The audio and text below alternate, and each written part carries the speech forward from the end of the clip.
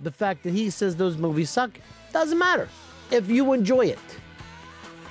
I think I like the whole Sabbath thing better before they went in the Hall of Fame. You know, after they went in, they just seem like everybody else. Here is Robert in Indiana. You're on the Ron Fez show. Hey, Ronnie B, so that Fez feels like everybody else. Is he going to be in the homeless talent show? Fez, of course, king of the homeless. Were you invited in the homeless talent show? I was not invited. I wasn't asked to perform.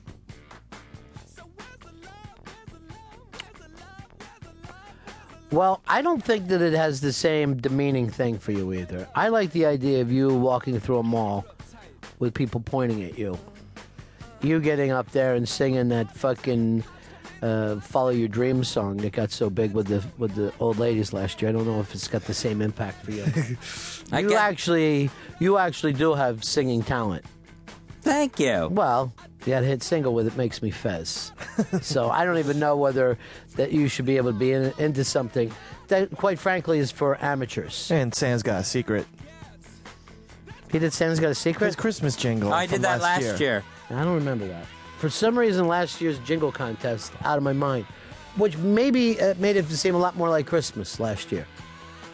That we had the big jingle contest. Yeah, I'm feeling the Christmas spirit. I can't relate because when I come here on Saturday nights and stuff and you see Radio C Music Hall and all the shit lit up. Yeah, I know. It's pretty awesome. Yeah. I'm feeling it. Like I see it all every day, and it just... Yeah. It's not like I'm bah humbug with it. It's just, maybe I'm just going by work and what it normally feels like, and it just feels like everybody's stressed and kind of anti this year. People are stressed for sure. I don't know. Doesn't really matter one way or another. It's just Christmas. Do you have a tree? Because I find that they help with the Christmas spirit. It's just a little tree. Well, the lights and everything make it feel Christmassy, so... Oh, you put lights up, huh? I put lights, yeah. No tinsel this year. I was vetoed on the tinsel. The kids will eat it. Oh, because of the kids? No, my wife thinks it looks cheap. But my family... I've never been a tinsel fan myself. My family was tinsel people. Particularly people who clump their tinsel. No, we don't do that. One at a time? We have the rope tinsel. That's not fucking tinsel. No, that's garland. You got garland. Your family's garland people. Garland? Yeah. I don't... my parents never called it garland. Tinsel is the little fucking strings, the little silver pasta strings. That's tinsel. One small string. They're about 8 to 12 inches. They sell it under the name icicles. Well, thanks a lot. But it's tinsel. So my parents been telling me tinsel all these years. Now I got the wrong terms in my head. He's talking about that fat thing that runs around, the cheap-looking thing. And it's silvery. That's garland. Named after, from Curb Your Enthusiasm, Jeff Garland. Really? His family invented garland. Strange, because I thought he was Jewish, but...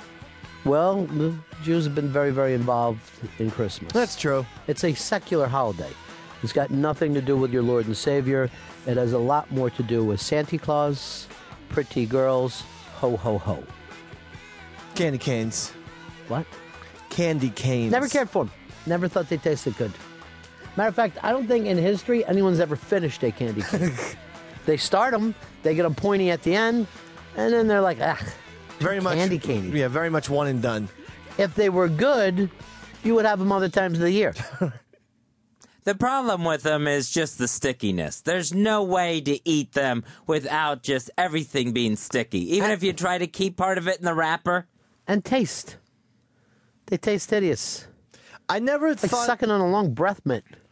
I always thought the mistletoe was a little bit of a stretch. You don't really understand the backstory. The backstory is like everything else with Christmas, it's a pagan thing.